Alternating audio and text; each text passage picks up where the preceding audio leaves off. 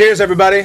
Kyle Brandt's basement, a.k.a. Kyle Brandt's hotel room from London, England, in the United Kingdom, in Europe, across the Atlantic Ocean. Thrilled to be talking to you. Thrilled that you're watching.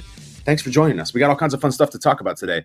We're going to talk about Takes on Takes is going to be fantastic. We have two heavyweights. We have Chris Mad Dog Russo versus Michael Irvin. That'll come in just a few minutes. We're going to talk about installing car seats and a lot of the public figures and media pundits who have weighed in on my thoughts on it, their take on my take. And we have some family confessional coming up, a couple of people who have all kinds of things they want to purge their shortcomings as a wife, as a husband, as a parent.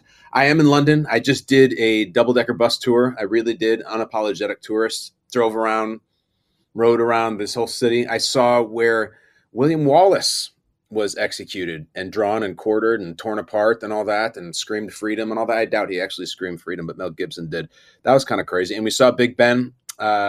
Big Ben, the bell was not working, and I turned to my my NFL cohorts, and I made a really cool joke. I said, in our world, Big Ben also had a bell that stopped working, and its name was Le'Veon. And they didn't laugh, and I didn't think it was that good.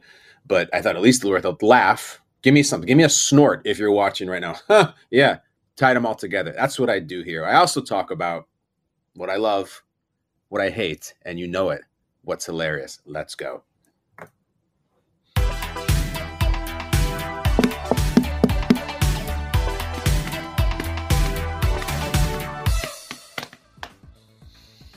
Wednesday in the NFL world is the day you turn the page, like Bob Seger in the Silver Bullet Band. Tuesday, you put it to rest. Wednesday, you turn the page. And so we turn the page to a right, nice, juicy Sunday Night Football matchup between the Tampa Bay Buccaneers and the Kansas City Chiefs. You want to know what I love? I love the matchup, sure, but that would be too easy to say. Everybody loves the matchup.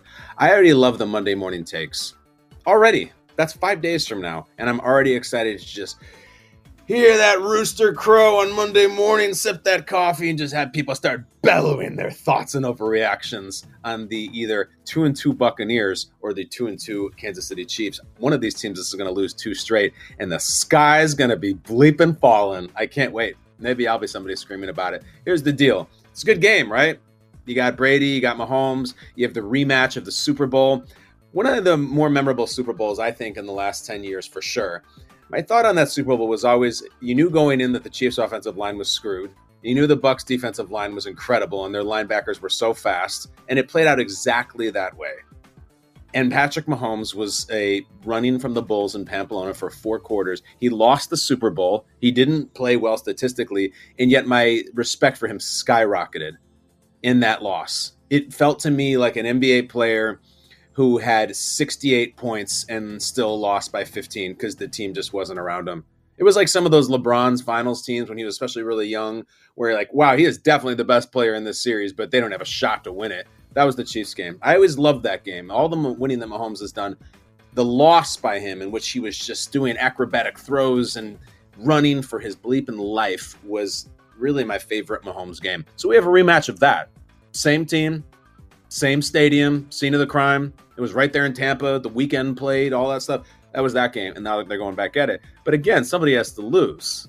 And when that team loses, the takes are just going to be raining down from the take gods. So let's just say it's the Chiefs, okay? Now they're 2-2. They lost to the Colts. They lost to the Bucs. I don't know if you've noticed, but Tyreek is undefeated, just cruising, having a grand old time. Will probably be 4-0 after they beat the Bengals because the Dolphins are on fuego. And there's going to be takes about, was Mahomes really propped up by Tyreek even more than we thought? You're going to have to revisit some of that unrest between Mahomes and Bieniemy, which we saw last week. We'll see how that plays out today. You're going to have to talk about, well, Travis Kelce is, he's great, but he's getting old fast. He's no spring chicken. And all these wide receivers, these Jujus and Marquez Valdez-Scantlings and Sky Moores, like they're not Tyreek. No one is Tyreek. The other AFC talent is rising. There's better teams that are coming to get them. This whole Chiefs supposed dynasty is falling apart right in front of us. What if Mahomes never gets to another Super Bowl after that, losing that one to Tampa? And we thought Mahomes was going to have 7 Super Bowl rings. They have the week 5. They have the Raiders, who might be 0-4, got to win that game. And then they have a team called the Buffalo Bills on week 6. So there'll be lots of Chiefs takes if they lose it. That's just the way the Chiefs are. They've been so good that the second they go 2-2, which is, it's not 0-8, it's fine, the takes will be coming. And just wait until you get your Brady takes going, because if the Bucs lose 2-2, and let's say they lose like 30-13 or even 30-20, and they just don't have the offense, then it's the Tom Brady experience. There's just something in the air. And I would ask you right now, don't you feel that Brady and the Bucs are weird right now? And we've been through everything with Brady. My entire adult life has been watching Tom Brady, and there's been ups and downs, and it's the New England was Camelot. It was nonstop Shakespearean drama, up to and including suspensions, literally murder. It was always something, all of that. But this team, it's none of that. It just feels off. And you hear the stuff about his personal life. You see him on the sideline throwing the tablets. And it just seems off. So if you lose again, is Brady committed? Is he in? I think we just had the woman who wanted to see if I wanted turn down service. I'm in a hotel right now. One of my kids come into the basement and I say, look, I told you it was my basement. It's not some studio. That was just a woman saying, excuse me, because she's like the housekeeping woman. And I love her and I respect her. I don't want turn down service. They just fold your blankets down and put a mint. It's good. Anyway, the Brady takes, doesn't have the weapons around him.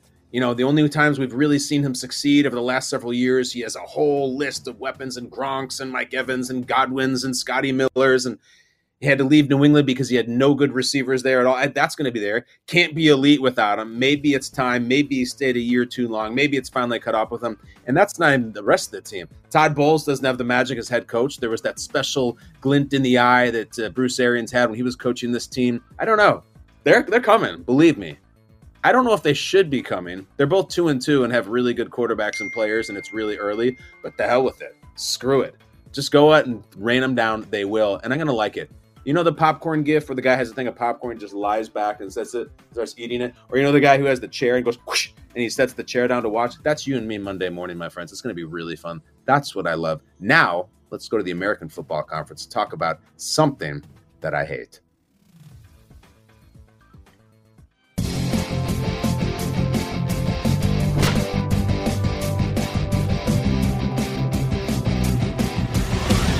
I hate how I feel about Lamar Jackson. I feel actually nervous about Lamar at this state in the season because he's been spectacular through 3 weeks. Everyone's oohing and eyeing about Jalen Hurts, and he's been great, and everything the Dolphins are doing, and Josh Allen, of course. But Lamar has been unbelievably good, better than he was to start his actual MVP season. They lost that game to the Dolphins. That had nothing to do with Lamar. Lamar was amazing for the entire game. He got off to a huge lead. He had about a 78-yard touchdown run, and yet we're still at this stupid phase where he doesn't have a contract. And normally I don't really care who makes what or who gets paid what.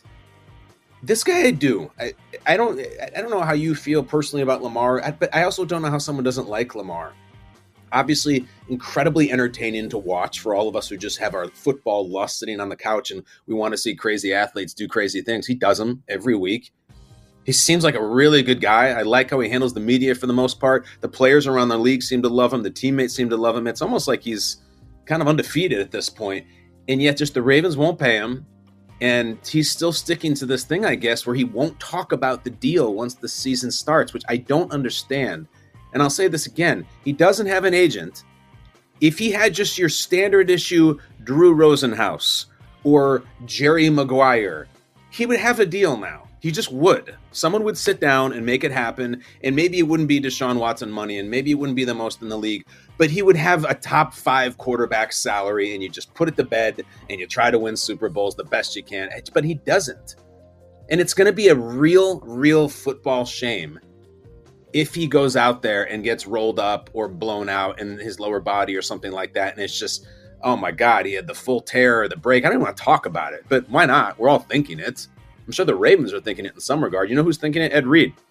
Ed Reed talked about it.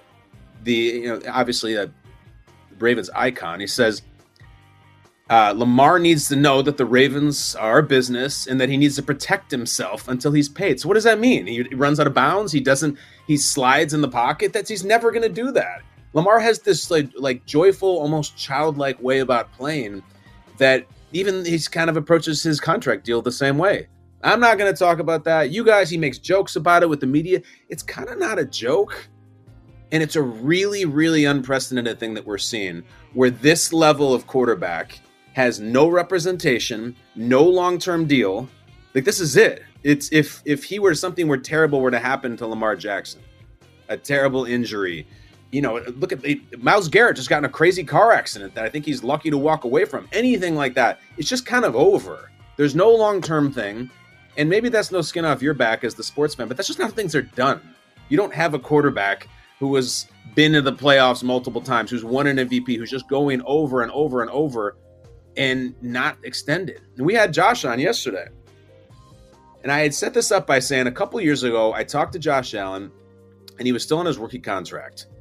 And I said, hey, what do you think about when you hear the words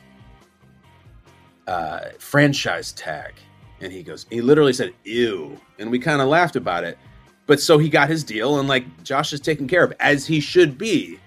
And yet Lamar's just out there running around, trying to juke safeties and taking hits. I said, Josh, Lamar is doing this with no agent, no long-term deal. Would you have been able to do that? Here's his response. Yeah, I think there's a couple ways you can look at that. I think him betting on himself, and the way that he's playing it's gonna pay off. And again, there's that internal belief that he thinks that things are gonna work out and he's gonna stay the course. And the fact that he doesn't have a deal is kind of crazy. But I'm sure there's one coming soon. And if it's not with them, it's gonna be with somebody else. He's that special of a player, and he shows it on the football field week in and week out. But yeah, I don't know if I could have done it. So, props and kudos to him, and, hopefully it does get done. I think everybody really in the league and outside the league is pulling for him for that to get done, because again, I think he deserves every penny that he's going to get. I think people are pulling for it too. Sidebar, I liked what Josh said about, I'm sure a deal is coming, and if it's not from them, it'll be from somebody else. There are so many thirsty fan bases and people that I know who have concocted this theory that they're going to end up with Lamar Jackson. We've talked about this before here. The Bill Belichick deep dive theories about how the Patriots are somehow going to land Lamar are amusing, but Bill Belichick is unapologetically smitten with him, and so is he with Bill Belichick. I have a friend who's a Giants fan who says Lamar will be the Giants starting quarterback. I don't even know how. That would necessitate the Ravens not tagging him and just letting him walk in free agency. I guess the only way they would do that if he did suffer a major injury and they say, I think we're just kind of done with him. It's just all bad. It's bad. You and I, we don't have our lives changed if Lamar signs a $260 million deal. But in a way, part of our lives is watching football. And a really cool part of watching football right now is watching Lamar Jackson play football. And I want to see him do that for a long time. And I would like to see late career Lamar Jackson. How's he going to look in 6 or 7 years when he slows down a little bit? Does he just stand back there and start zipping it all over? I'd like to see him do it with the Baltimore Ravens. And every time he plays it down for them without a long-term contract, I'm not his agent, I'm not his mother, but I don't care. I feel like a sense of nervousness with it because I like him as a fan. And I wish I could be friends with him so I could text and be like, Lamar, I respect it and everything, but just get a bleeping agent. That's it. You'll get a contract done in 10 minutes. That's all it'll take. In the meantime, I hate that I feel nervous about it. But let's cleanse the palate. Here's what's hilarious.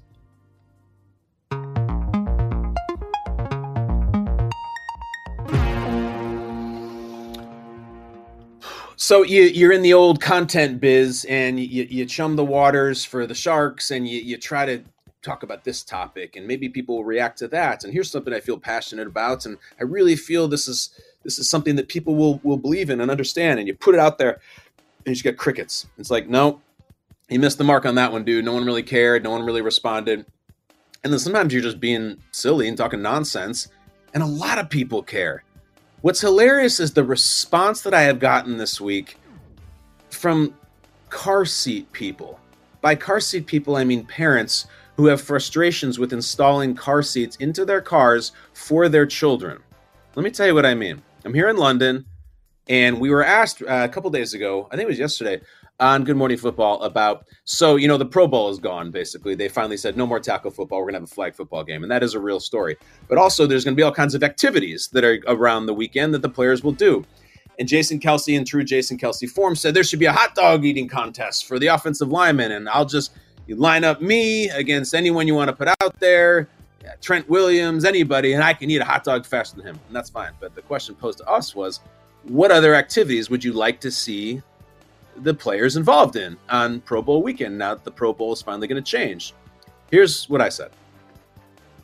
want to take all the dads. I want to get like a dad thing, like a specific dad activity. If you want to see me turn into a bleeping werewolf, the most angry I will ever get, I want a car seat installation event, all right? You can pull the car up, and here's this car seat, and who can install it the fastest? You got to put it in, and then you got your knee down, and you got to push, and you go, don't talk to me. And then you have to buckle it, and it is, I have taken those things and thrown them across the LaGuardia parking garage. I want to see who has the patience, the dexterity, the strategy. I mean, it's so hard, and it's your child's safety is at risk, so the stakes are really high, and your wife is just yelling at you. Yes. Do you want me to do it? And it's car seat safety installation. You have to go on YouTube. Real question. And watch Forget YouTube. Have you ever asked another man to put in your car seat? Sure. I would ask. I would pay. I go to the fire station. That's what I was about to Here's say, my money. fire Here's my station. dignity, and just put my car seat in, sir. And then my wife has a crush on him because the fireman. It's a disaster. I want to do all that. So you hoot and holler about car seats and you just being silly like we do on that show, and you think that's just kind of a dad observation. No one cares. People care. I've been in this business a long time. People are just stopping me in the street to be like, man, the car seat thing. I've never felt more seen. It's like you were inside my head. I'm glad to be there, and I'm glad that I'm not the only one that feels that way. I should add, my wonderful wife is amazing at the car seats. And that story was kind of taken from the beginning of my parenthood when we only had one kid and we're first getting into it. I don't know how to do it. Now we have it down to a science. Now the science is very simple. I don't do it, and Brooke does it in 5 seconds, and that's simple. We could go to the parking garage in an airport, wherever it may be, at home. She's got it. But we know she's got it because she knows, and she's like, I have to do the car seats because Kyle gets very emotional if he has to do it. So we have it down now. But before, I'm telling you, it was that bad. And so I say that, and I'm not trying to pat myself on the back here. I'm just trying to say, if you're listening now and you didn't see that or you did, do you feel me? Are you a parent? Have you had the same thing? Here's some parents that just decided to tweet in response, and that they had Rich Eisen, a coworker of mine, co-signed, he says, on the car seats, and it's been years since I had to do this. So Rich is now still dealing with the scar tissue as his children are older, but the second he saw it, he's like, oh yeah, I don't care if it was 5 years ago, 50 years ago. The car seat rage is unparalleled. Next, one of the journalists for the NFL media group, Mike Giardi, he says, true story, I sent one about 75 feet at the Fort Myers airport after sweating through a shirt trying to install one in a rental. This is so good. I needed at least half the day of not talking to anyone to get into vacation mode. Mike, that is so good because you hit on something that's big in the car seat installation game, and that's the sweat. That is the sweat. You sit and you try to be calm, and you get in there, and it starts going poorly, and you're awkward, and you're uncomfortable, and you're twisting, and the time is ticking, and the kids are screaming, and you just feel that icy bead go right down past your rib cage and into the band of your underwear, and that's where that's where they have you. That's where you're in the quicksand. That's when you're just sinking because you don't believe anymore, like Artex and the Never-Ending Story. More tweets. Jeff Schwartz, NFL pundit, former NFL lineman, obviously a parent, he tweets, always up in a full sweat, always ends up in a full sweat doing this. The sweat, I told you, doesn't matter the time of year. Jeff, you're right. You could be the day, Christmas Eve.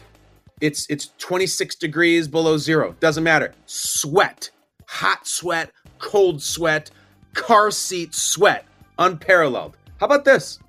Elizabeth Banks, you know the movie star? She's in everything. She's in the Hunger Games movies. She's in the Pitch Perfect movies. She showed up in 40-Year-Old Virgin and stole the movie. Very, very talented. She's a director now. She tweets it, says, my husband sent this to me because he's never felt so seen. Hashtag wild animal. That's Elizabeth Banks. Always been a big fan of her work. And now I feel she's so much more relatable because she understands the wild animal factor because she's seen it. Her husband, and her Elizabeth Banks' husband, I don't know his name, but sends it to Elizabeth. Be like, look at this, honey. This is me. And you know what the problem is? It's so distinct with the car seat installation. Distinct from other types of DIY little tasks. And I'll tell you why. Let's say you get a bookcase and it is your job to put that bookcase together, and that is your Saturday at 10:16 a.m. activity. You've done breakfast. It's not time for lunch. Like, I got to get to that bookshelf. And you get on your hands and knees and you work and you read the instructions and you fight and you claw and you scratch. And at the end, you got yourself a bookshelf. It's wobbly as hell. It's I don't know how it's going to hold up. And you got like 7 screws that are clearly meant to be used, but you didn't use them. And you're just like, these should probably be in there. I didn't do a great job with this. You know what you do? You push that thing against the wall and you put some books on it. You can't do that with the car seat because it might end up hurting your child. It's not, you don't worry about the book safety. That car seat has to be tight and it has to be secure. Mine even has one of these little, like the level on it with that little water cylinder that has the bubble that has to be in the middle. So the child's, soul or something is balanced so they're in the car seat. So if that bubble's a little askew, or if you got extra parts, or if that belt thing isn't tight as it should be, it's not the bookshelf. It is a guilt that sets in and a terror that you're going to put your child at risk. That's why it's so stressful. And there's something about it. I think it's more difficult for me because my wife is smarter than me, but also I'm a bigger person than her. So my fingers are bigger. I can't get them down into those crevasses in the car where I need to pull the thing. I can't twist my body and get it into the space. It's so damn hard. So hard. And I don't know why the people at Big Car Seat, at Britax or whatever brand is all fancy like that, can't get us to a place where it's bang, bang, done. It's not that way. It's not. It's very hard. And these tweets hit out on a lot of the same things. It's often traveling, because at home you just got the car seats and it's fine, they're set. But think about this. You're usually traveling and you're never have endless time. It's never like, well, I could probably spend the next 27 minutes putting this car seat. It's like, we're going to miss the flight. We're going to miss the show where the kids are starving. It's always a rush. So that stresses you. The marital dynamic stresses you. The child safety and the child screaming and needing food stresses you. It is really hell on earth. I can't think of anything in this little domestic life that I have with a wife and 2 kids that makes me more angry than trying to install a car seat. How stupid is that? I can do any kid got in trouble at school, kid has too much screen time, kid broke something, kid spilled something, kid hit something, all of that. I got it. But if you tell me, here is this children's seat and you need to fasten it safely into our automobile, I'm jumping off a bridge. I can't do it. And I like that I'm not the only one. If you feel the same way, will you reach out? This is not the family confessional segment. That's coming. But I feel like I'm purging here. And I do find it's hilarious and really vindicating that I'm not the only one. But we got to move on. We can talk car seats all day. Can you imagine Chris Mad Dog Russo trying to install a car seat? Can you imagine? I would like to see that. But until then, all we have is him participating in a little segment that you know and love, and we call it Takes on Takes.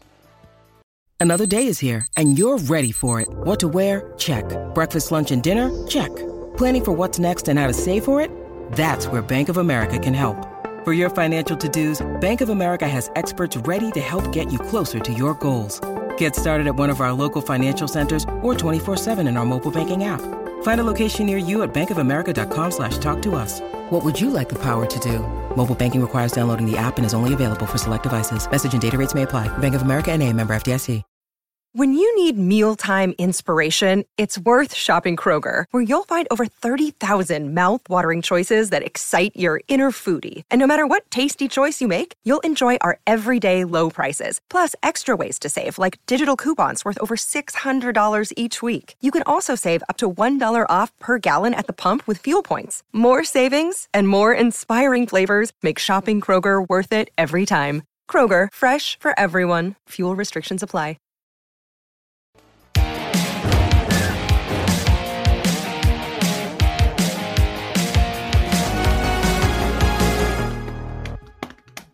Into the octagon we go, where the takes are harvested by us and then harnessed to use for content, where I give my own take on a take. I even give a ranking for that take.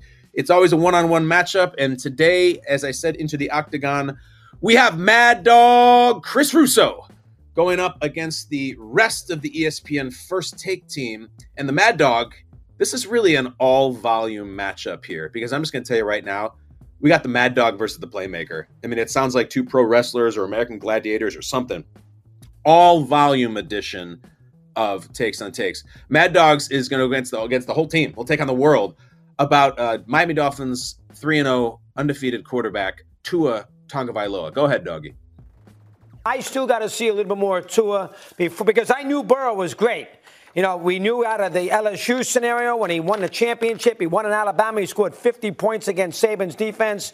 It was his second year in the league. I thought that they had something with Burrow. So I got to see. What concerns you about Tua? What do you need to see? His arm strength, his running ability. He's awfully small. Arm strength. And he's had, I can't see him throwing deep balls in the middle of. Yeah, I that's what he's. Can I see more? He actually specializes in that, Doggy. That's not true. Nonsense. His intermediate passing game is a question mark because of his height in the pocket and throwing over oncoming defenders. But the point is throwing the deep ball, even from his days at Alabama, that's not a problem. He won a national championship. He had Devontae Smith. He had Devontae Smith. He had big players wide open. We're talking about his arm strength. We're not talking about who he targeted. We're talking about his arm strength to get the football down the field. He does have an arm. He doesn't have Herbert, but he doesn't have Herbert's arm. He doesn't have Burrow's arm. No, he doesn't. He doesn't throw the ball like Herbert does. No, I agree. He doesn't have the strongest arm. I said who does? Who has Justin Herbert's arm? Allen's got like that's arm. Okay. You're talking about that's aliens. What the championships are about, though. We're trying to win a championship. All right, a lot going on there. That was Russo, but it was also just. I like that Stephen A. just decided to take the microphone. He might as well have done it physically, and then you had Dominic Foxworth also in there. Russo, a little, I would say, out over his skis here.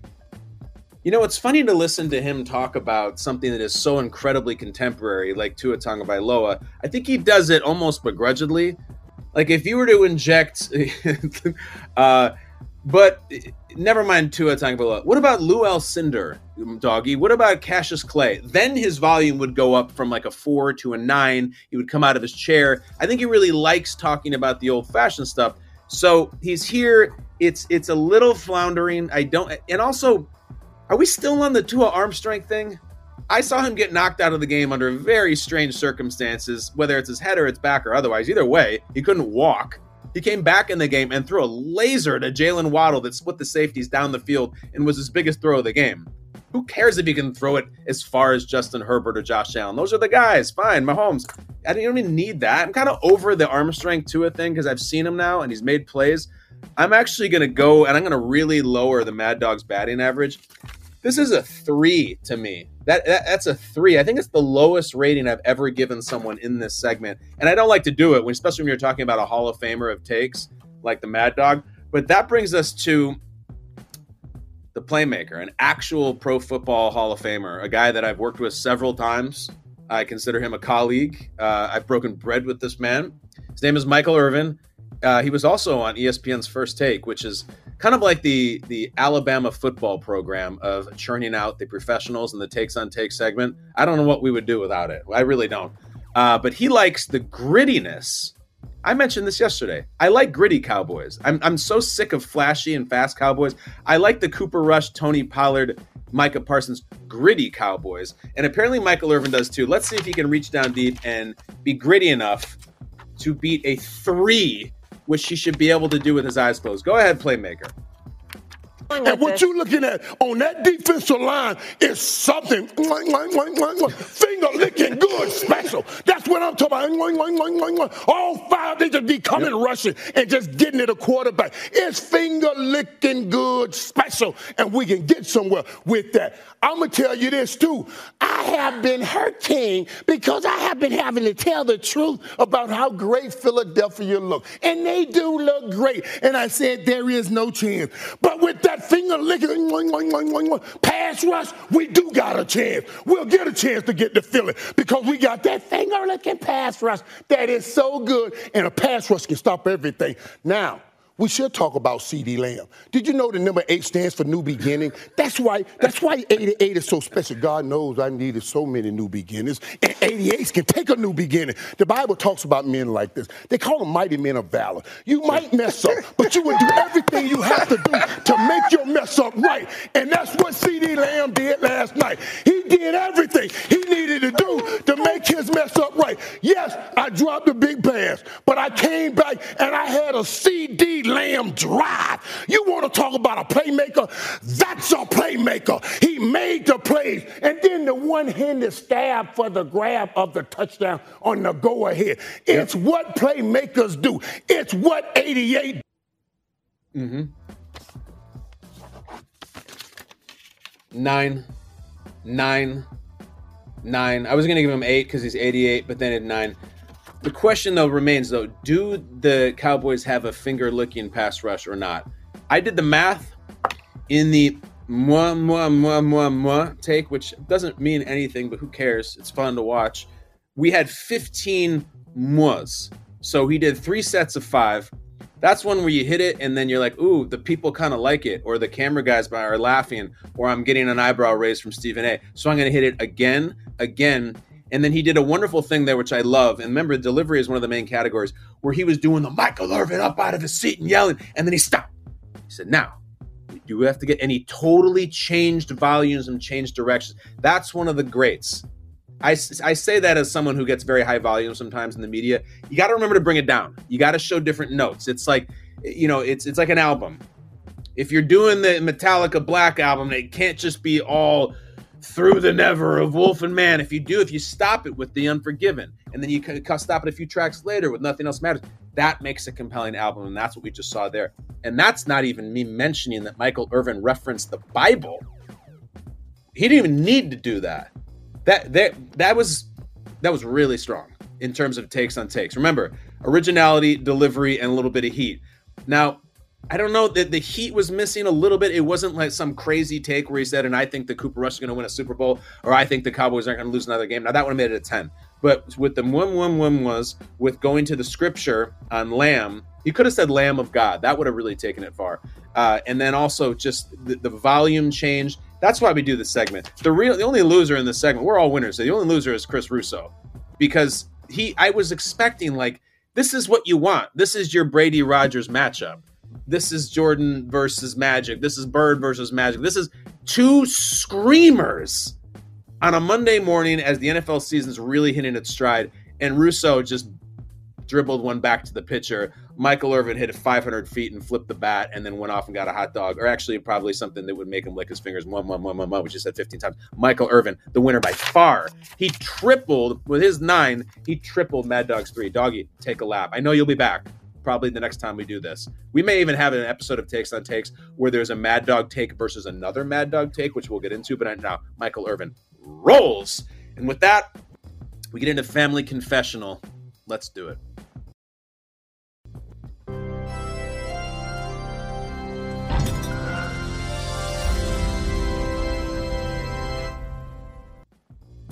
All right, so it's Wednesday. There was not a football game last night. There's not a football game tonight. And let's just talk about the family game that we call Family Confessional. That is when you actually physically pick up the phone and call me at 252-4-BRANT. That's 252, the number 4, and then Brant. And you say, look, here's the deal. I messed up. I was a bad husband. I was a bad mom. I was a bad son, whatever it may be. I messed up. I do it all the time, constantly. I've told here stories recently of my son Calvin pounding a White Claw that I just kind of left around. He just drank the whole thing, didn't even know it was alcohol, loved it. I bribed my 6-year-old to do her swim meet by saying she could watch 2 hours of Netflix, which worked instantaneously. I got all kinds of them, a lot. I'm probably committing many of them because I'm out of the country for a week, and who knows what I'm neglecting at home. I hope not, but probably am. But it's not about me right now. It's about you. The phone number is there. You call and leave a message. And let's get to our first one. We have a Buffalo Bills fan, a female Buffalo Bills fan, who has a little story and maybe a confession that she would like to make about her niece. Let's hear it. My niece was about 6 years old, and this was like, I don't know, like 10 years ago when the Bills sucked, so we had to find ways to entertain ourselves. I took her to her first Bills game. I showed her other people table smashing, and she said, "Oh, I want to try it." She's 6, right? So the people, put her up on the table and pretend that she smashes it. I think it was already broken, and she had a blast. And like the whole crowd goes nuts. My sister was not happy with me.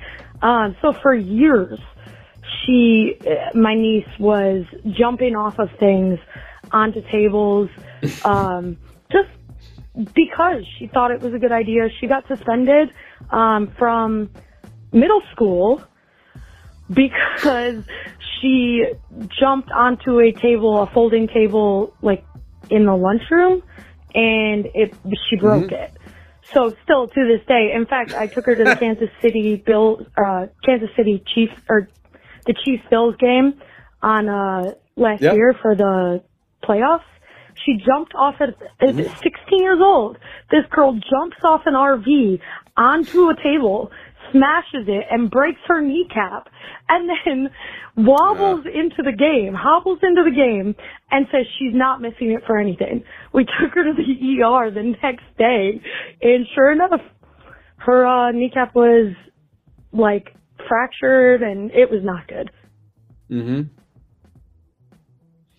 But that's the table jumping game. That's it. I hate to see the kid get hurt. She's 16 years old now. A couple takeaways from that. I guarantee you're her favorite aunt, probably her favorite relative. And that girl sounds like a party. I mean, she sounds really cool. I don't think that she's not going to have a successful life and start a family or get into college because she's a table jumper. 6 years old, it's cute. She jumped on the table you thought was already broken. And she loved it. She was a table jumper for life. These great table jumpers are not necessarily born. They're made. And I think it's like,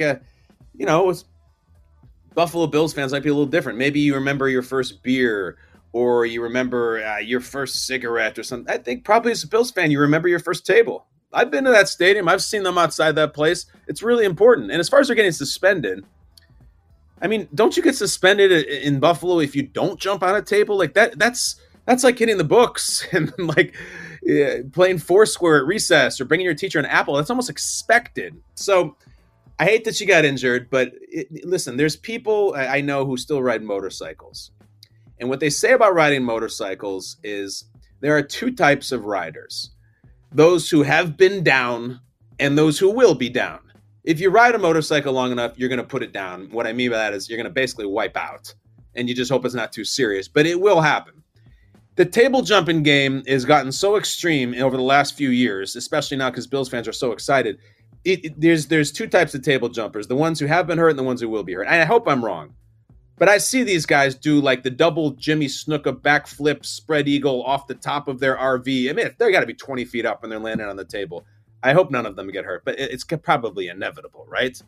Plus, you brought her to a Bills game 10 years ago. You said the Bills sucked then. I don't know if that was like the E.J. Manuel era or something like that. But what else was she going to be entertained by? The game? Jump on some tables. It's fun.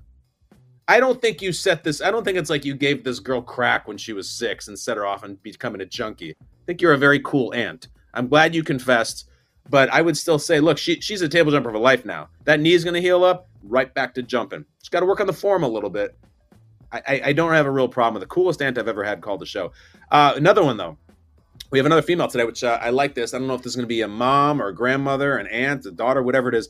This is Pam, who reached out to us at 252-4 Brant. Let's hear what Pam has to say. Hi, Kyle. This is Pam from Buffalo, Bills Mafia. I have a family confessional for you there. So my husband and I play a bunch of sports together, mostly, like golf for the most part. And my family confessional is that because I have played golf for a really, really long time, literally faked being sick to not play with him because I'm a much better golfer than he is, and I physically can't stand watching him swing at times. I know I am a horrible person. I'm a horrible wife for that, but I just, as a good golfer, some bad chips, really bad chips, and some really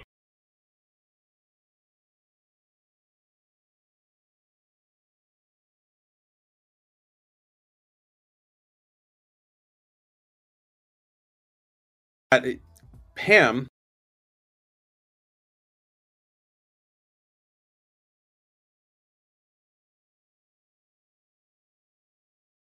golf. She loves golf. But because I think I'm not putting words in your mouth. I think I'm not putting words. She feels guilty about it. I think you're a great wife, Pam. I think that you're doing this because you don't want him to feel bad, and you're so much better than him, and you're clearly beating him, and maybe he's cool with it. Maybe he's secure about it. But I think that's the funny part. It's not really about him. It's about you. You're like, his chips, they're just awful. He just sucks. And so when let's say it's like a Tuesday and your husband starts making plans. I don't know, honey, you think we can get 18 on Saturday morning? You're like, I don't know. I think I'm coming down with something. Really? What do you come? There's a bug going around. You need to do one of these nose swabs or anything? No, it's not that. I just want to throw up when I see your short game. That's what you're thinking inside. But instead, you actually fake it. You are like doing basically a Ferris Bueller on the golf course where you don't want to be out there. How bad could your husband be? Is it that bad? Because you sound like you're ready for the LPGA, Pam. I mean, it is. I'll say this. It's very frustrating to play a sport with someone who is way worse than you. And I don't have a lot of experience doing that, but I've recently got into tennis, which, I don't know, there's a stick and ball type hand-eye coordinator thing that kind of goes into golf. I'm not good at golf either, and I'm not good at tennis, but I sometimes get matched up with where we play tennis of people who are really beginners and like they can barely put the racket on the ball. And it is annoying, and you try to be nice about it, but you're like, I'm trying. I only got 1 hour on Thursday to play tennis, and I'm barely playing tennis because, frankly, you suck so much. It's a little frustrating. Now, imagine if you were married to that person and they can see through your BS. That's an interesting dynamic. But I would just say maybe what you do. You're in Buffalo, so once it turns to winter, you're not going to be golfing much unless you travel. Maybe though for Christmas this year, you get your husband some lessons. Because you don't want to look. There are a lot worse things a wife can fake than sickness to avoid golf. Believe me, so I've heard. But you maybe get them some lessons. The lessons really work in golf, in my experience. You get like a few good lessons that can take 10 strokes off, 15 strokes if you're a brand new beginner. Get them some lessons for Christmas. It'll be a nice gift. It is a little patronizing. I grant you that my wife got me golf lessons, but maybe you can take them together. And that, we just weren't able to golf much this last fall because, I kept just getting sick every time you got your clubs out. I would just immediately want to throw up like that girl in Knives Out. I thought we'd get some lessons together, honey. Maybe you go to an indoor range and there's an instructor. I think it's cool that you do that. I think it's cool that you feel guilty about it. You sound like a cool wife, just like the other sounded like a cool aunt. So we're finding very cool people. Quick question for everybody out there. Is there anyone who wants to confess something who is not from Buffalo? I'm more than happy to take Buffalo calls, but there's over 300 million people in the United States alone, and you can get Kyle Brandt's Basement worldwide. So I just wonder if there's anyone outside of Buffalo or anyone whose husband doesn't suck at golf. We can hear from you guys too.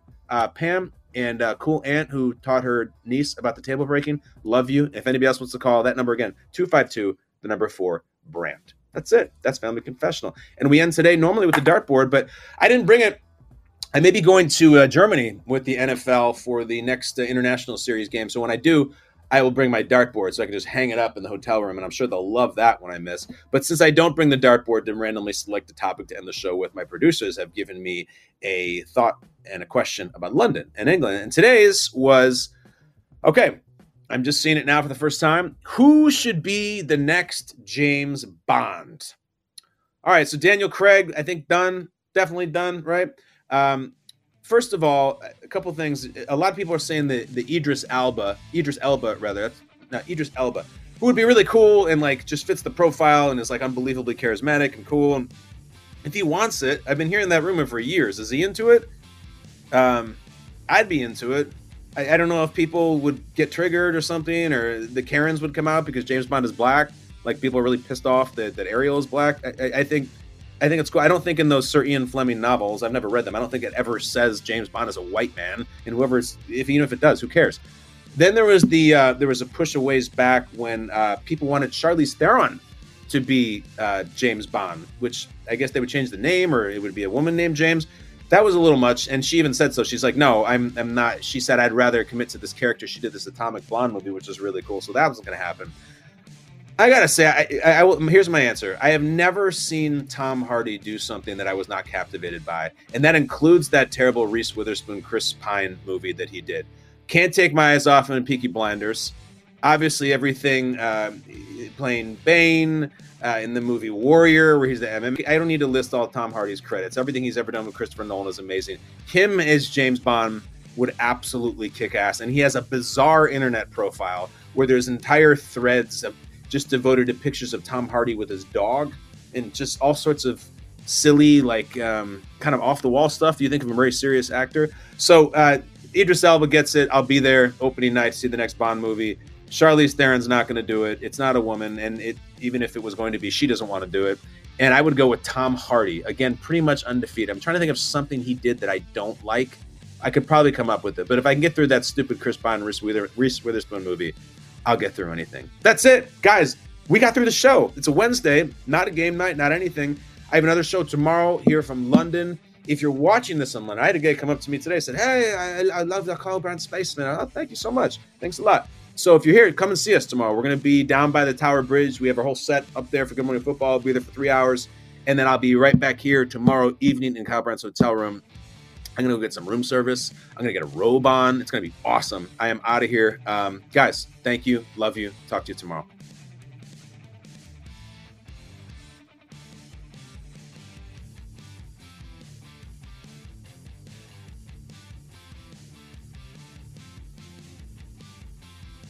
Good job, guys.